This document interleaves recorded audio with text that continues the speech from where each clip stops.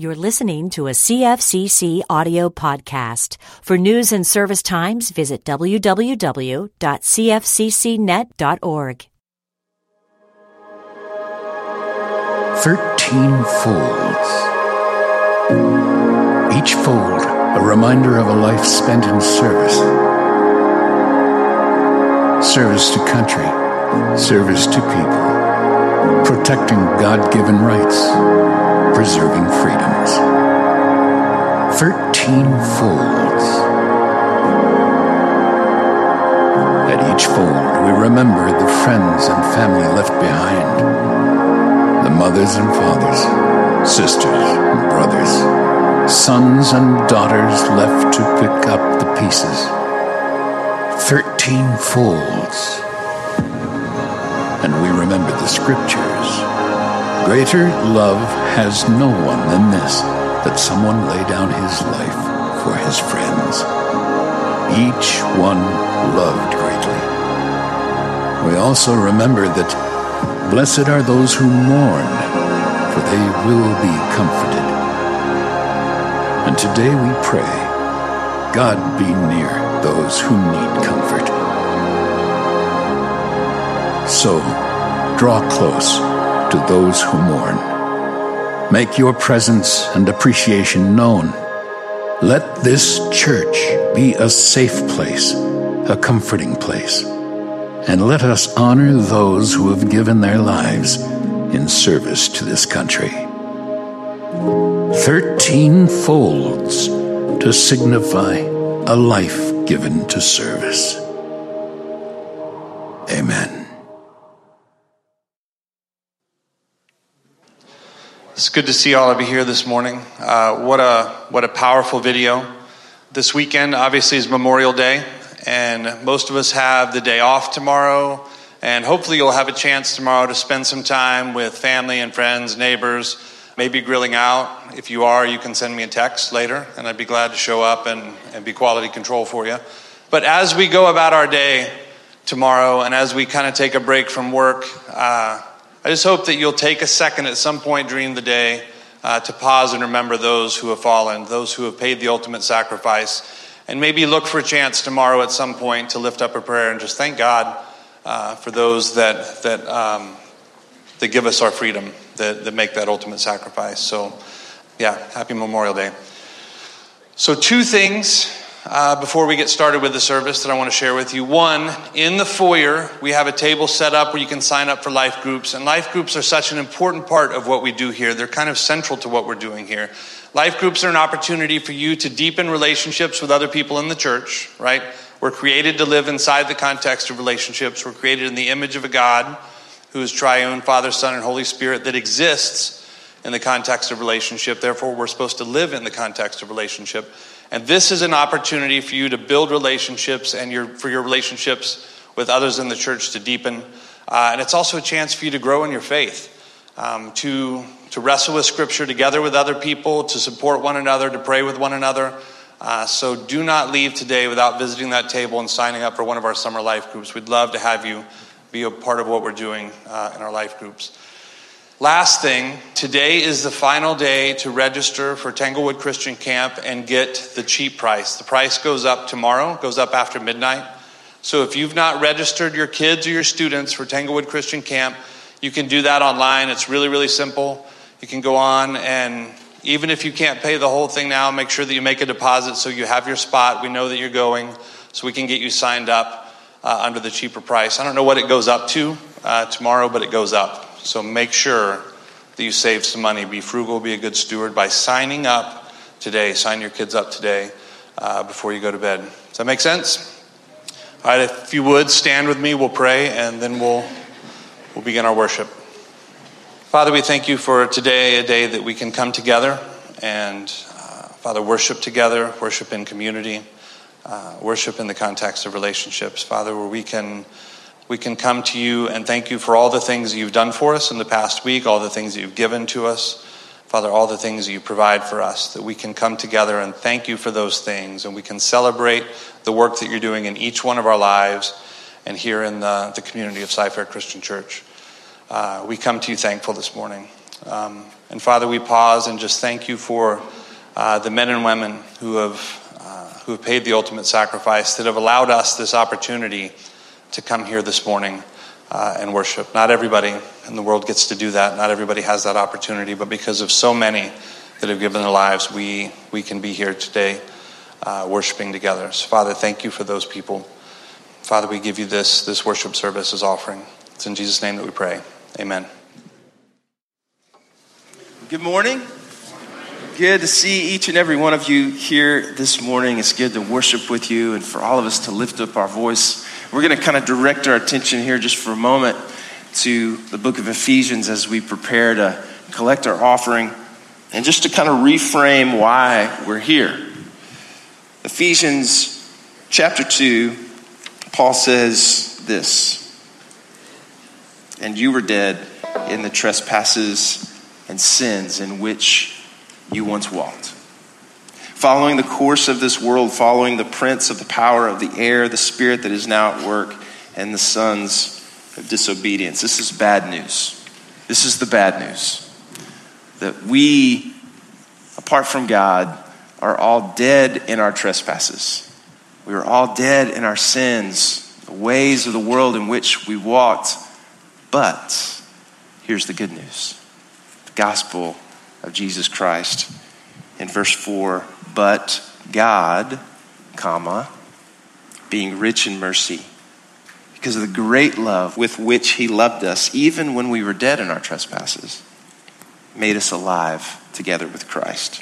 By grace you've been saved, and raised us with him and seated us with him in the heavenly places in Christ Jesus, so in the coming age he might show the immeasurable riches of his grace and kindness toward us in Christ Jesus." This is where our worship flows from. This is where our joy, our gratitude, our thankfulness, this is where it all comes from. The immeasurable riches that are in Christ Jesus, the grace that we have found in him. That though we were dead in our trespasses, though we were dead in our sins, though it was over for us, Christ raised us from the dead and gave us life and has given us hope and has given us joy.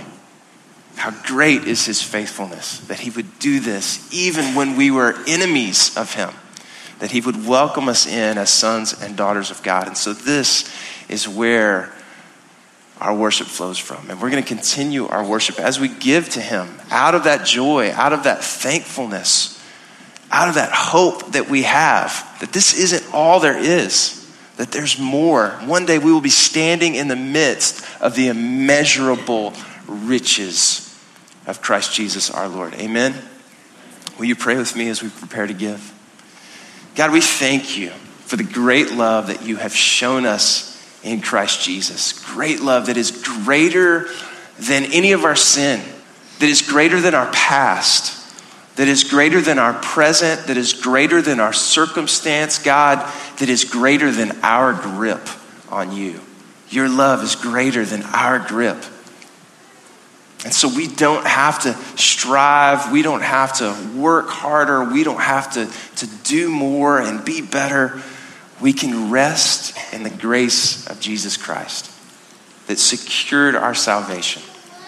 And so today, Lord, out of that well of joy, we give to you. Because we're a thankful people, Lord, we know that you are faithful. You are always so faithful to the end and beyond. And so we give these offerings to you, Lord, to bless your name and to go out and to bless your kingdom. And we pray all these things in Jesus' name. Amen.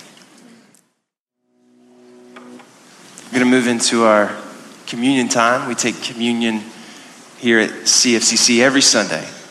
And we've said before, it's not always at the center of our service, but it's always central to our service. We receive this sacred emblem, these holy symbols, the bread and the cup. They remind us of something that is so central to our faith.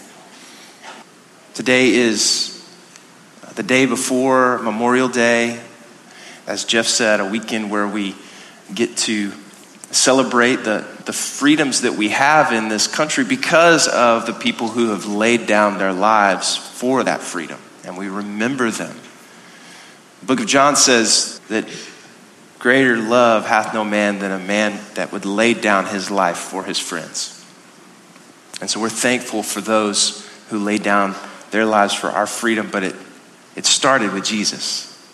We love, John says later in one of his epistles, because he first loved us.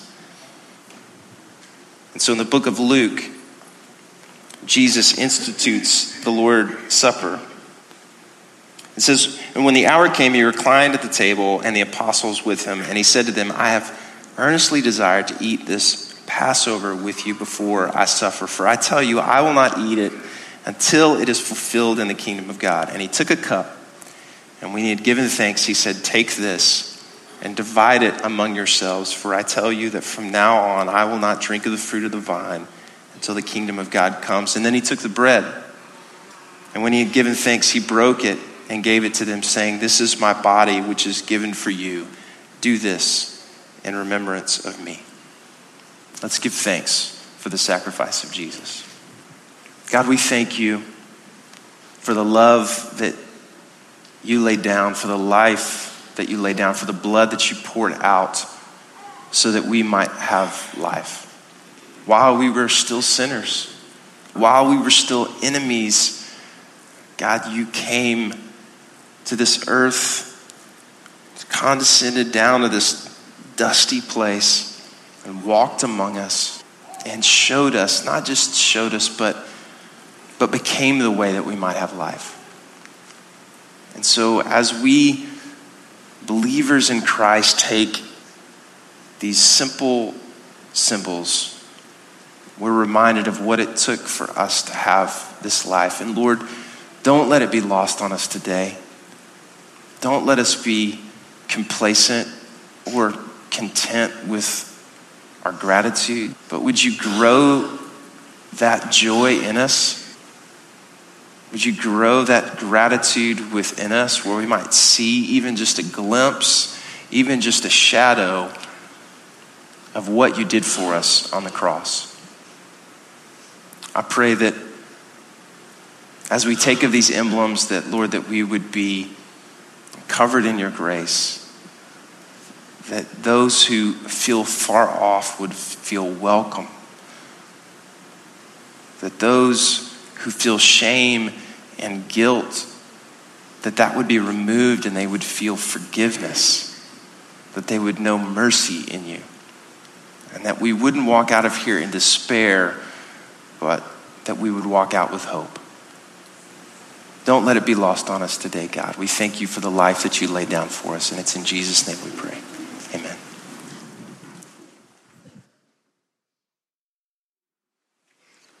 Y'all getting tired of me coming up here yet? I feel like I've already talked a lot. You got a lot left, so brace yourself. Well, again, good morning, and thank you for being here this morning. Excited to go through today's message with you. Excited to reveal what God is saying in the scriptures, and with open hearts and the power of the Holy Spirit, we'll be able to receive what he is speaking to us today, and it'll be just as real to us now as it was 2,000 years ago. That's the truth, that the scripture is living and active. That's what Hebrews says. It's living and active. That as you read scripture, it's more so that scripture is reading you. And there's this dialogue, there's this interchange, this sort of sacred exchange that happens when we read the Holy Scriptures. And so I believe that the Holy Spirit is going to be faithful to that and speak to us today, regardless of how bad this sermon is, regardless of how much we get in the way, that the Holy Spirit is going to speak to our hearts here this morning. We've been, over the past few weeks, we've been in the midst of a series called Balanced, and we've been trying to discover how to gain and maintain financial balance in our lives. And this isn't some kind of like seminar on how to make more money.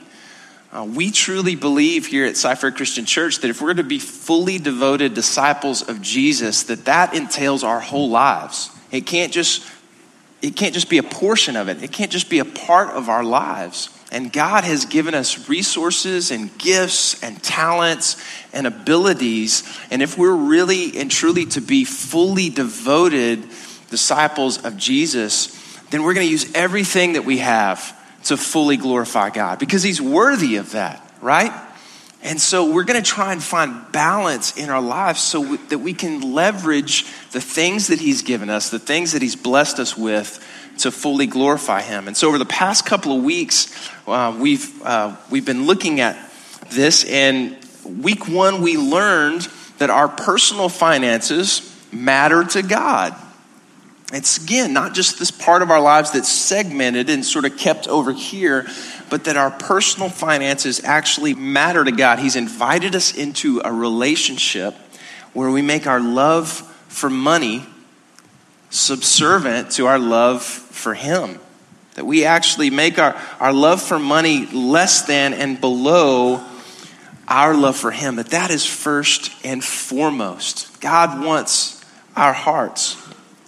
And so we learned that our personal finances matter to God. The second thing that we did was we established a clear objective. What is it that we are to do with our money? And we looked at scripture, and it was simple.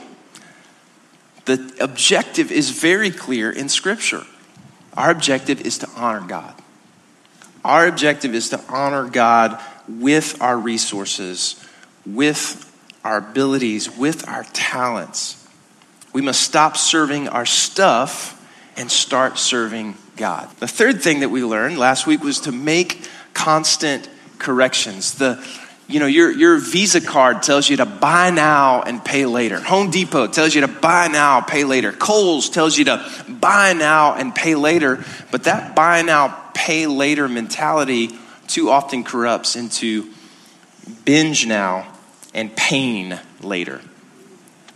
And so when we become a slave to the lender, you can't use the money that God has given you for the purposes that he gave to you. You can't use the resources and the money that he has entrusted to you for the things that you're convicted about, because now you're a slave to debt. So this was a really challenging one for us.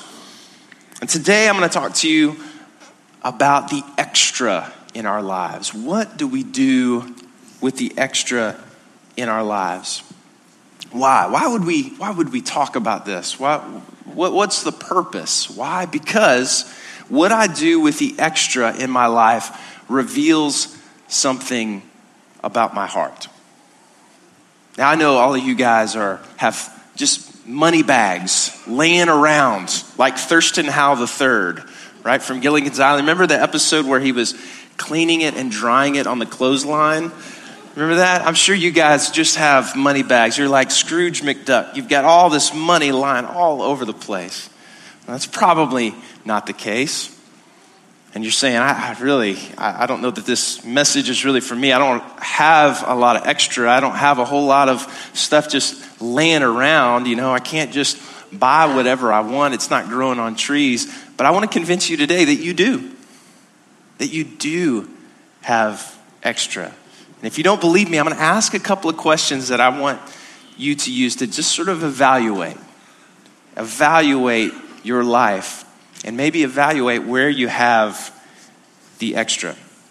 First thing I'm going to ask you is, do you have a Starbucks habit? How many of you have a coffee habit?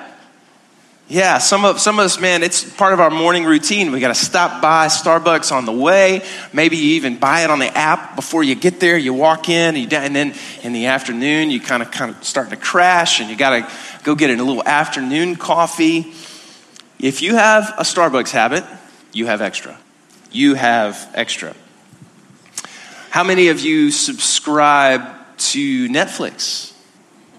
Okay. As we get further along, you may not want to raise your hands. I'm just going to...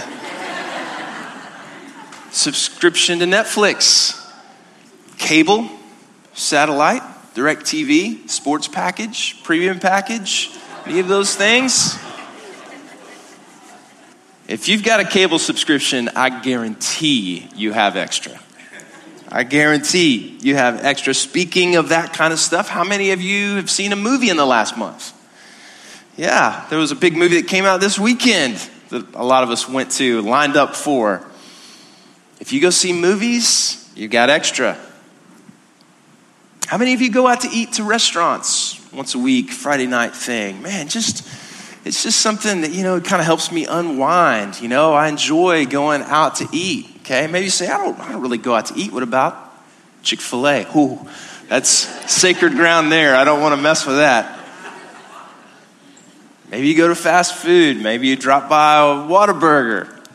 Maybe you go by, I don't know why you go to Burger King, but maybe you go to Burger King, or maybe you go to McDonald's or those places. If you go out to eat, you have extra. And speaking of food, how many of you have garbage disposals? Garbage disposals? Why do you bring up garbage disposals? Well, what do you put in a garbage disposal? What do you put in it? Your extra, right? You put your extra in it. Half the time, it's just food that was left over in the fridge that we didn't eat.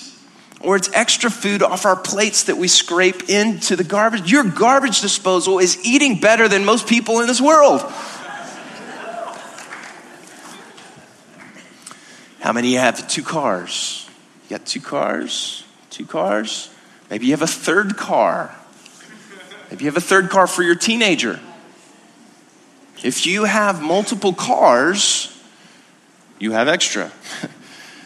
You have extra. You are part of an elite group of people in the world that have multiple cars. How many of you have had a garage sale? Or maybe you're thinking about having a garage sale. Maybe you have a storage unit. If you have a storage unit, you've got extra.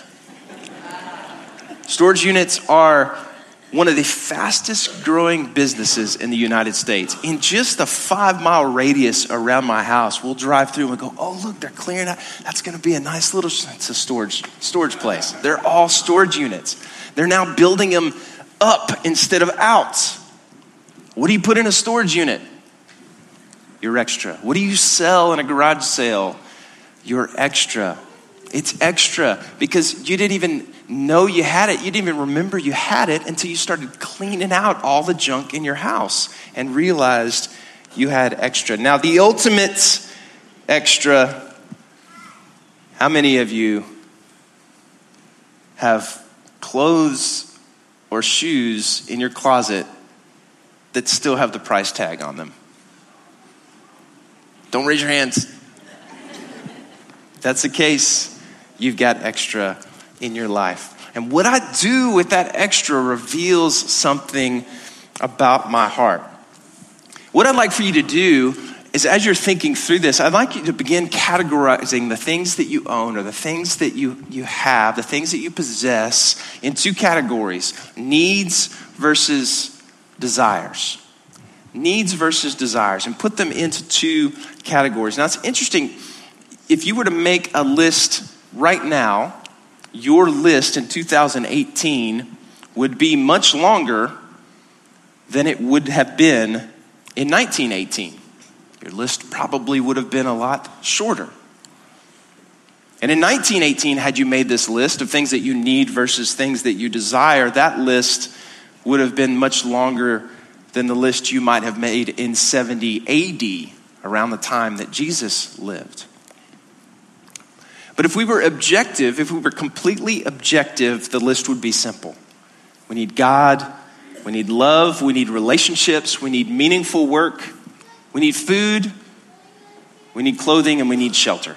And the rest of what we call needs, things that are necessary to our lives, are instead desires that the ad execs on Madison Avenue have caused us to feel and make us think that these things are needs and necessary. You know what they call this? They have a term for it. This makes you kind of angry when you think about it.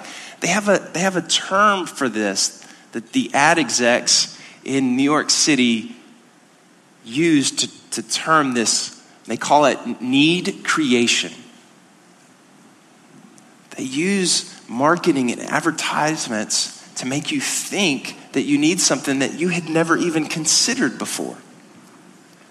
And if we listen to these ads, we would do well to refrain from these and sort of just stay away from it as much as possible, because if we listen to them, our financial margin soon disappears and we begin chasing a satisfaction that we're never going to find. We're never going to find it. Dale's going to talk about this a little bit more next Sunday. But the things that people really want in life, the things that you really want, are life and love, friendship, respect, family, good standing, and fun. We want that, right? But those things can't be bought in the market. The best things in life are free. You've heard that, right? And so something isn't priced, you can't buy it. And so having lots of money isn't going to do you any good. The point is here that we all have extra in our lives, and either we consume it all now, or our plan is to consume it later, or for our kids to consume it later. And we're going to look at a scripture here today. You can go ahead and turn to it. Luke chapter 12. We're going to be focusing, starting in verse 16. I want to give it a little context, though, before we do that. Jesus addresses the extra in our lives. He addresses all of the abundance we have. And at this point in his ministry, thousands are gathering around him, and he's preaching to these people. Now, these aren't the elite upper class. The people that he's preaching to are the poor. These people are under foreign domination, and they have been overtaxed, in some cases triple taxed. And what does Jesus preach about? The extra in their lives.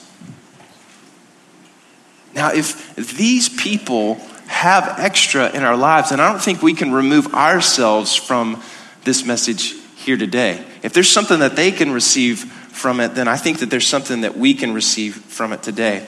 And so in this big crowd, Jesus says to them, he says in verse 15, this is sort of the context for the rest of this passage. He says, take care and be on guard against all covetousness or greed. Those words have a slight difference, but in this case, they're virtually interchangeable. The desire to want more. Be on guard against all covetousness. Then he says this, for one's life does not consist in the abundance of his possessions. Your life does not consist in the abundance of your possessions. The measuring stick for success is not a bunch of stuff.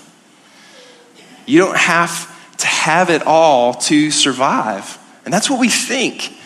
You know, we feel like we have to have these things. It's like air, it's like water, it's food. These are things that I have to have, that we hoard. And Jesus says, no, your life is not defined by that. Your life does not consist of those things.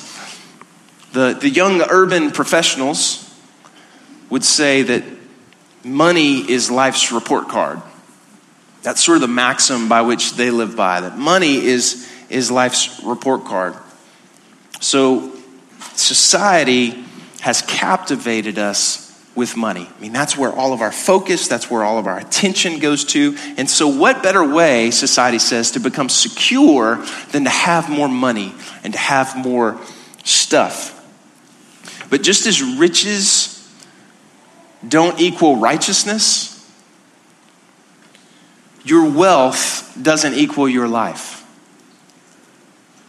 Just as riches don't equal righteousness, and I think many of us here would go, okay, I get that. I've heard that.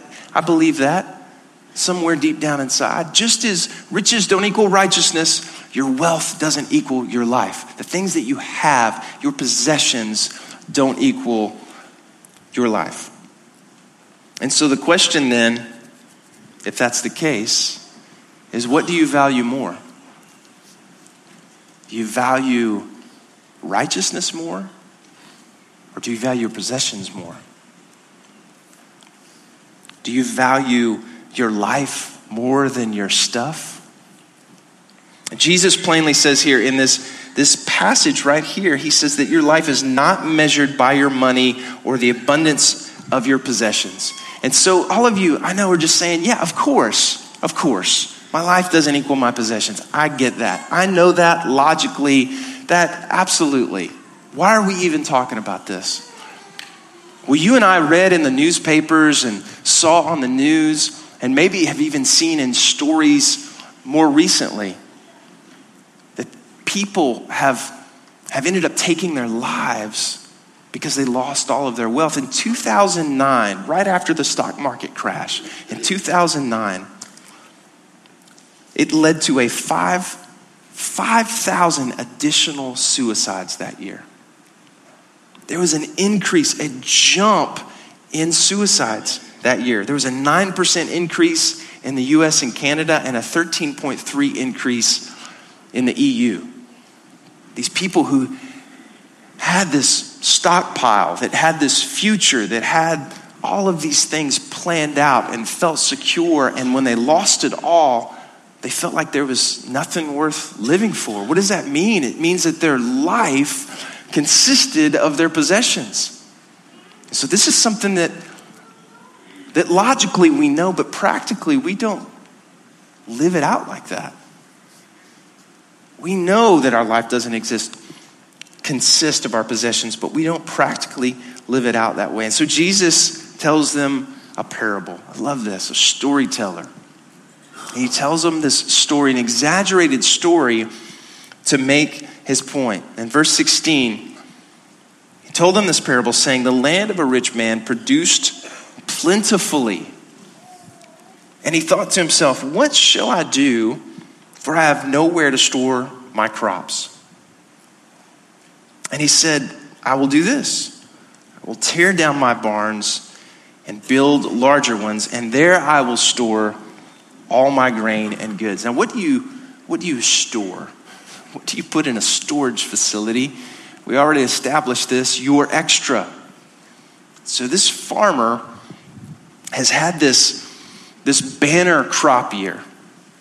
And Jesus, he says, keep an eye on your extra to get to the truth here.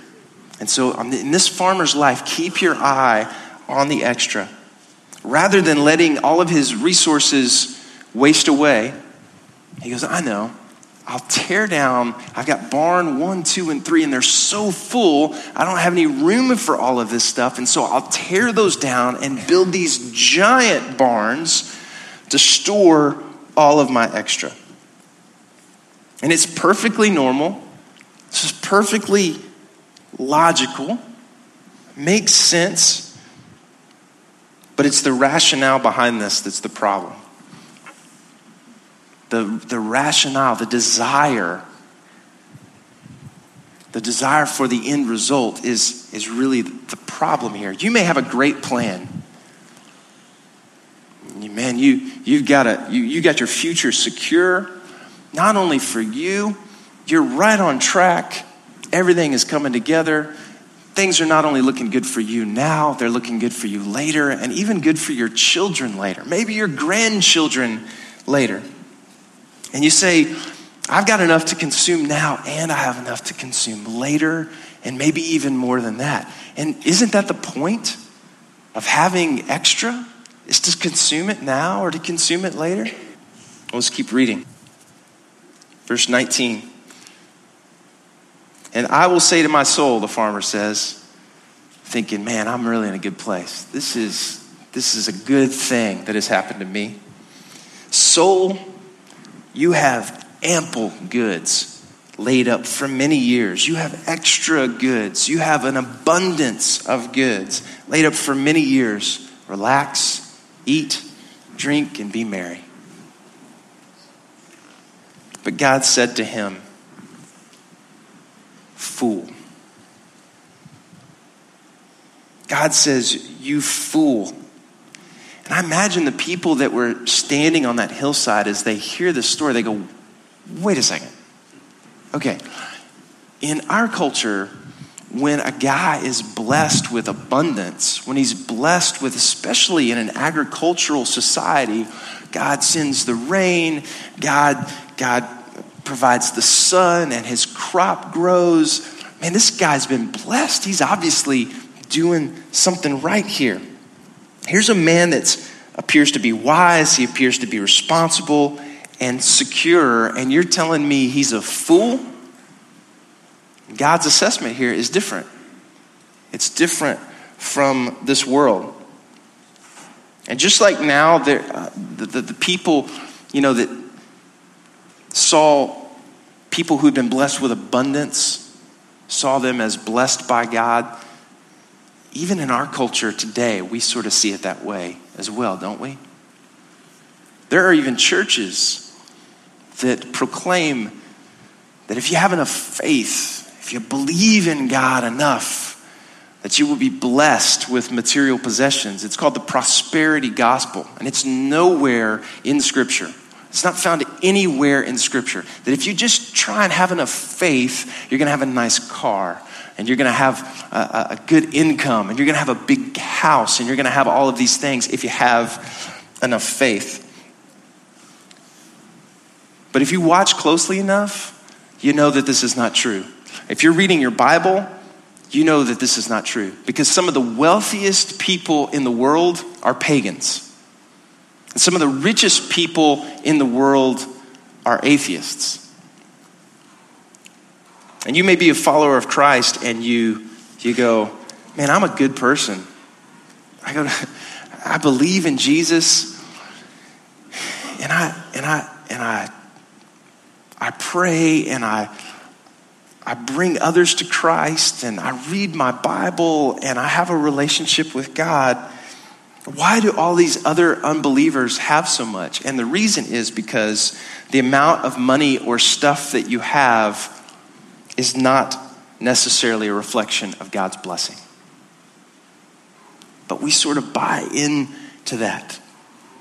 Man, if a person has a lot of money, then they've obviously done something right, and they're blessed by God. There is a televangelist, I read an article actually this week, a televangelist, very popular, obviously, very popular televangelist, who has just gone to his congregation and has said that God is leading him, telling him to purchase a $54 million jet. $54 million jet. Now, here's the thing. He actually has jets. He's had 3 jets in his life. And he says, I've been burning them out for Jesus, flying all over the world to proclaim the gospel. But the reason that he needs this jet is because he won't have to stop and refuel. He can fly to wherever he goes nonstop. And so he's even quoted in this article, said that if Jesus were alive today, he wouldn't be riding a mule, he'd be riding a jet. The same Jesus that lived with the poor, the same Jesus that had no place to lay his head, the same Jesus that walked around in rags. This same Jesus is the one that he's talking about. And this is a message that's not just proclaimed in the prosperity gospel, something that's sort of easy to identify. It's proclaimed in other subtle ways in our society, and we buy into it little by little by little. That the more stuff you have, the more blessed you are by God, and it's all for us to consume now or to consume later. But God is looking down on this farmer, and he's saying, I gave you the rain, I gave you the soil, I gave you the sun. You fool. I don't want to make anybody upset in here today, but maybe God is looking at you and saying, you fool. You say, I'm taking care of my family. I'm becoming secure. I'm providing for 3 generations of my family. People look at me and they wonder how I've made all of this and done all of this and accumulated all of this. I'm asked to speak at different places because I've been able to possess all of these things and do all of these things and accomplish all of these things. But God says, you fool.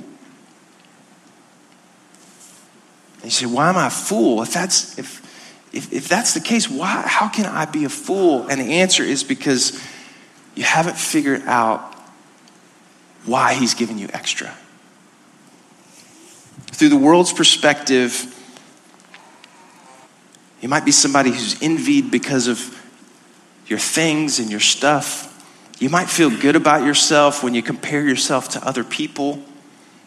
And if that's the case, we've bought into the lie. And the bottom line, if that's the case for you, the bottom line means that your stuff equals your life. If that's the case, that's the bottom line. Your life equals your stuff, and you serve your stuff. And this is another form of slavery. We talked about the debtor being slave to the lender. This is another form of slavery. This is where you are enslaved to your stuff, not to the debtor, or not to the creditor, but you're enslaved to your money. You're enslaved to your possessions. Now, let me stop in case you're already tuning me out. God doesn't call this man a fool because he's rich. It doesn't say that. He calls him a fool because he doesn't understand why he has the extra. That's the point. Jesus says, you want to see the truth? Then look at what you do with your extra. And that's the big extra that you have. That's the lump sum. That's the giant extra you have. And that's the small extra. Remember who he's preaching to. He's preaching to the poor. None of us are excluded from this. We all have extra. We might be in difficult times. We might be in tough times, but all of us have extra. And so what you do with that extra, whether it's a big extra or small extra, reveals something about your heart. Verse 21. I don't even know if anybody's paying attention to me anymore. Verse 21, he says, this night, the Lord says to this farmer, this night your soul is required of you, and the things you have prepared, whose will they be? He says to the farmer, you are out of time, even though you are not out of money. And who will get those things when your soul is required of you? Who will get those things? The answer is someone else. And they will get those things not because you, farmer, are generous. They will get those things because you, farmer, are dead. Because you couldn't let go of your extra. This night your soul is required of you, and the things you have prepared, whose will they be? And he says, so is the one who lays up treasure for himself and is not rich toward God. This is how it will be for those who are not rich toward God, total loss. Now, let me pause here again. Jesus is not preaching against future financial security for you. He wants us to be planful. He wants us in other places in Scripture. He talks about being a good steward and a manager of your money. Okay? Jesus is not preaching against preparing for the future financially. But he says this is how it will be for those who think everything that they have and everything that they own is for their own consumption, either now or later. And so he says, just don't be rich toward yourself. Don't be rich toward yourself. Be rich toward God. So if you recognize this in your life, and this, we got to take a hard look at ourselves here, right? Because none of us want to see ourselves like this. We got to take a hard look at ourselves. Scripture tells us that the heart is deceitful above all things. And so we really need God to reveal this from our hearts. It's not just going to take us looking at ourselves, because we're not going to be able to see it as objectively. But if you feel that this is something in your life and you want to overcome it, you first need to understand the power of the money in your life, the power of the possessions you have in your life. You need to understand its power and confront it, and with the help of God, demolish it. And so how is it possible to break such, if that's the case, substantial power that money and possessions hold over us? Jesus provides us the answer here in the next verse. A little further down in verse 33. He says, are you ready for this? He says, sell your possessions and give to the needy. Provide yourselves with money bags that do not grow old, with a treasure in the heavens that does not fail, where no thief approaches and no moth destroys. For where your treasure is, there your heart will be also. How do you break the power that money and stuff has over you? You give it away. Now, you say, whoa. Just back up just a second. Are you telling me I got to sell everything? Are you telling me I got to give it all away? No, that's not what I'm telling you. Take a deep breath. This is not the story of the rich young ruler. This is a different context. Sell the things that you don't need. Give away your extra, okay? Choose to give even when you are in need. Make it a way of life, a generous life, a giving life. Don't just give when it's convenient for you.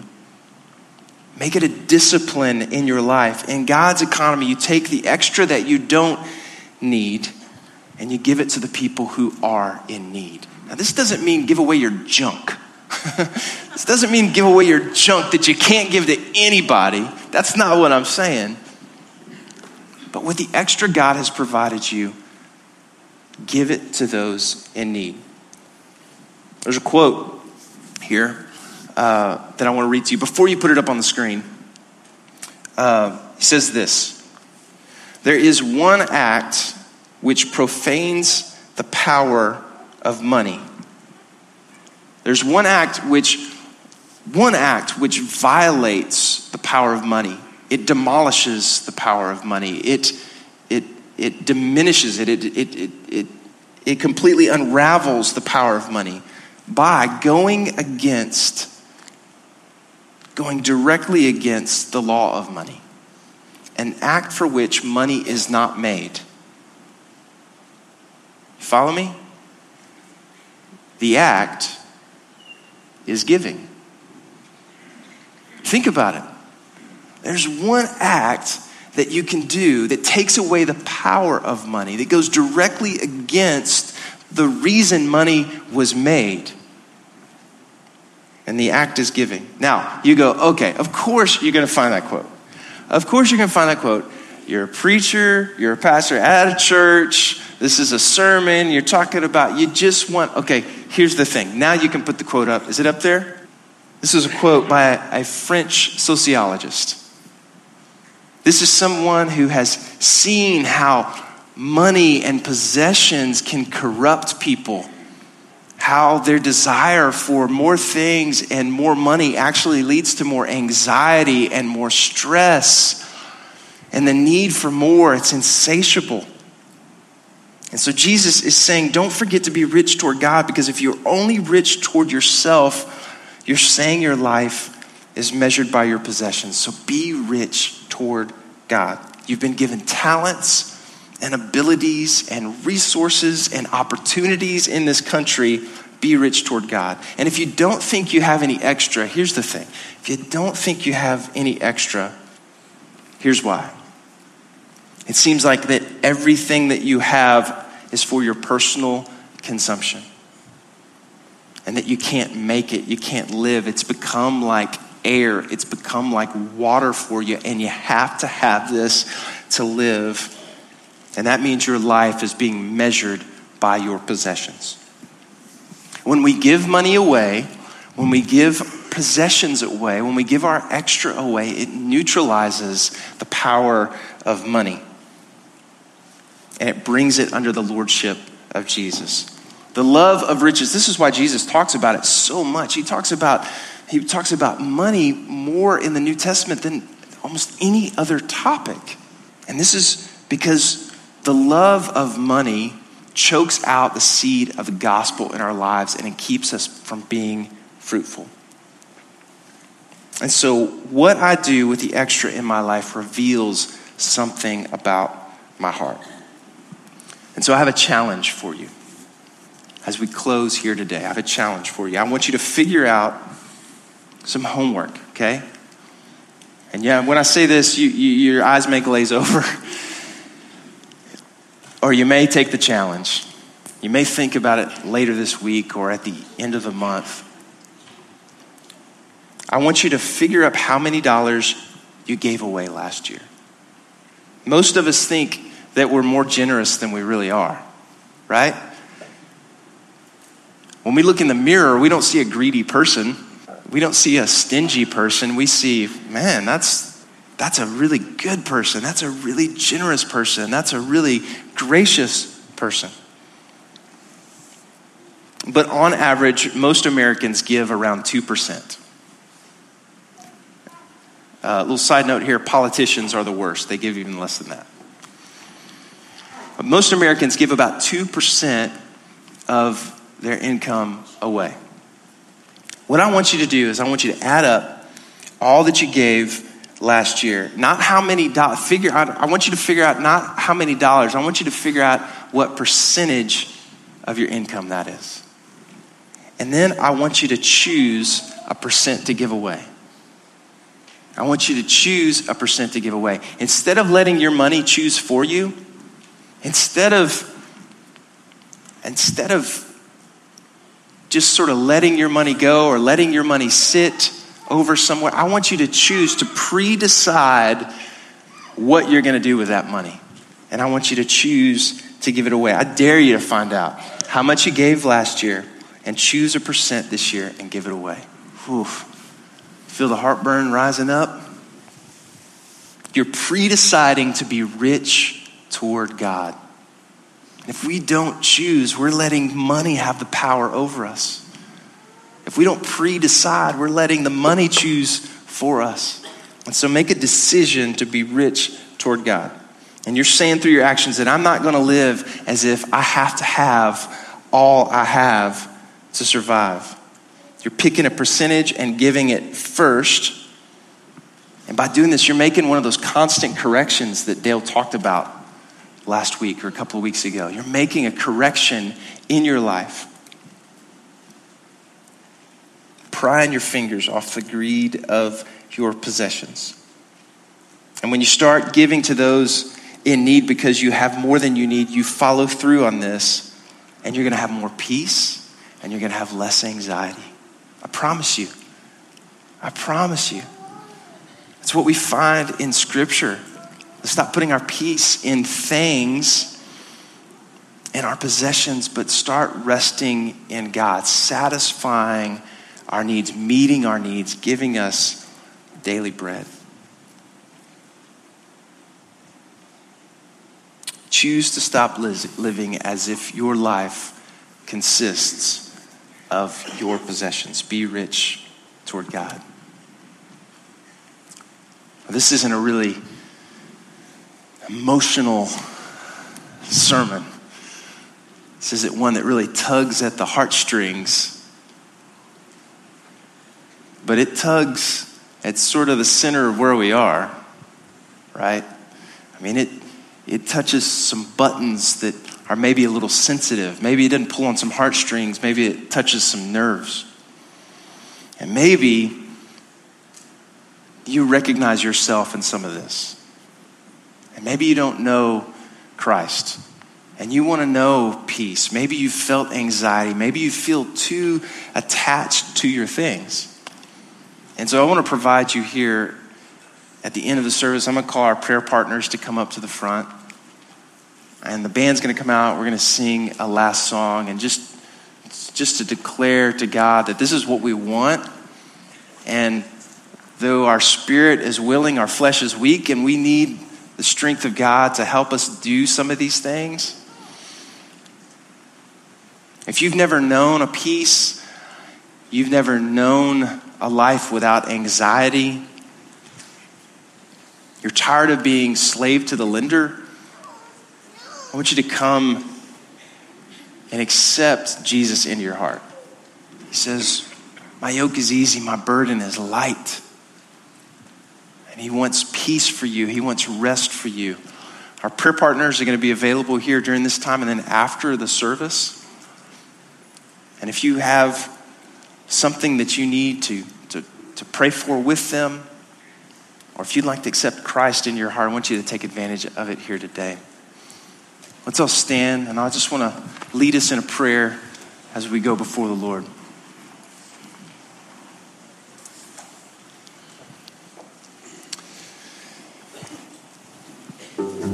God, I'm not smugly sitting here judging anyone. I, by my own nature, am the most greedy person in here. But I thank you, Lord, that you meet our needs, that time and time again you give us abundance. You give us more than we need. And so, Lord, we ask that you would give us eyes to see that. That you would be able to pry our hands from our possessions, and that we would become a generous people in the same sense, in the same way you have been lavish to us, generous with your grace.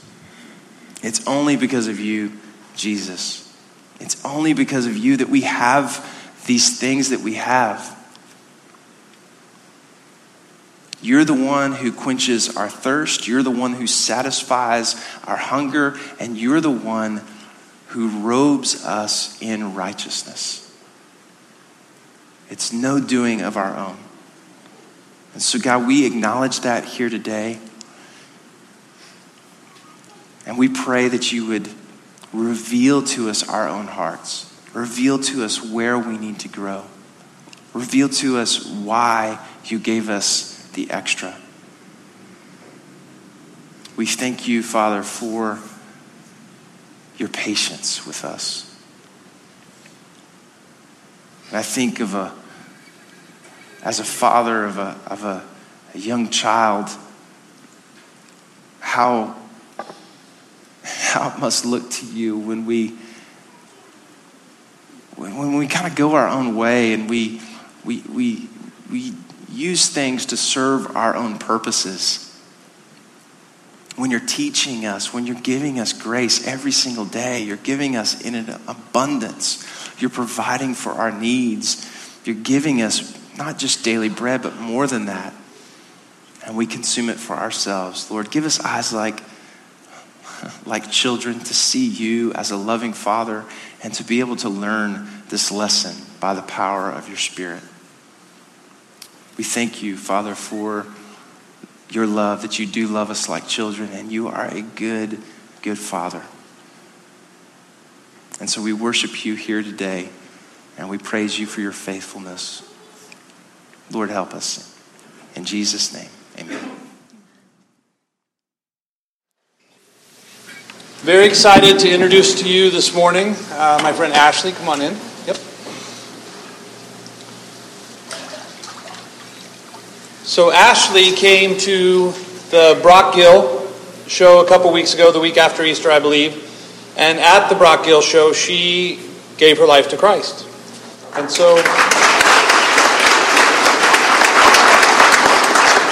So she's been coming to Engage on Sunday nights, and she came to the spring retreat, and I've got a chance to get to know Ashley, and I'm just super excited about this and super honored to be a part of this.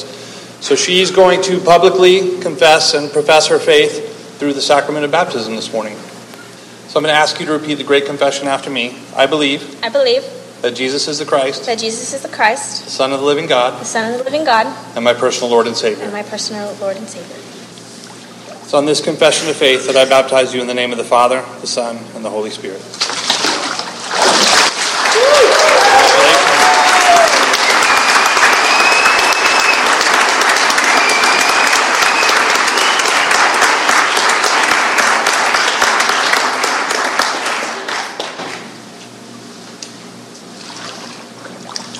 Come on out, Ava.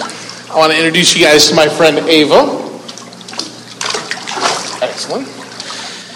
Ava is one of our fifth graders up in Quest Kids, and it has been a joy and a privilege to watch her grow in her faith. And she has an amazing servant's heart. She's always willing to help with younger kids or however we need it.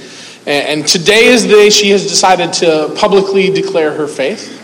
So Ava, just like with Ashley, I'm going to ask you to repeat after me, okay?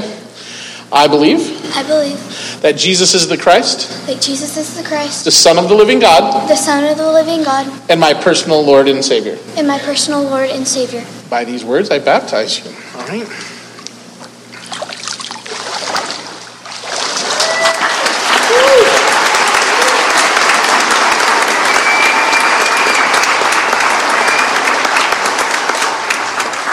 We can't think of a better way to end the service. We want you guys to have an amazing day. Let's close in prayer. Father God, thank you for young men and women willing to publicly declare you to the next generation. We pray that as a church, we can do everything in our power to mentor them and help them grow in their faith, and that we declare our faith with as much courage in our communities and neighborhoods. In your name we pray. Amen. Go and have an amazing day.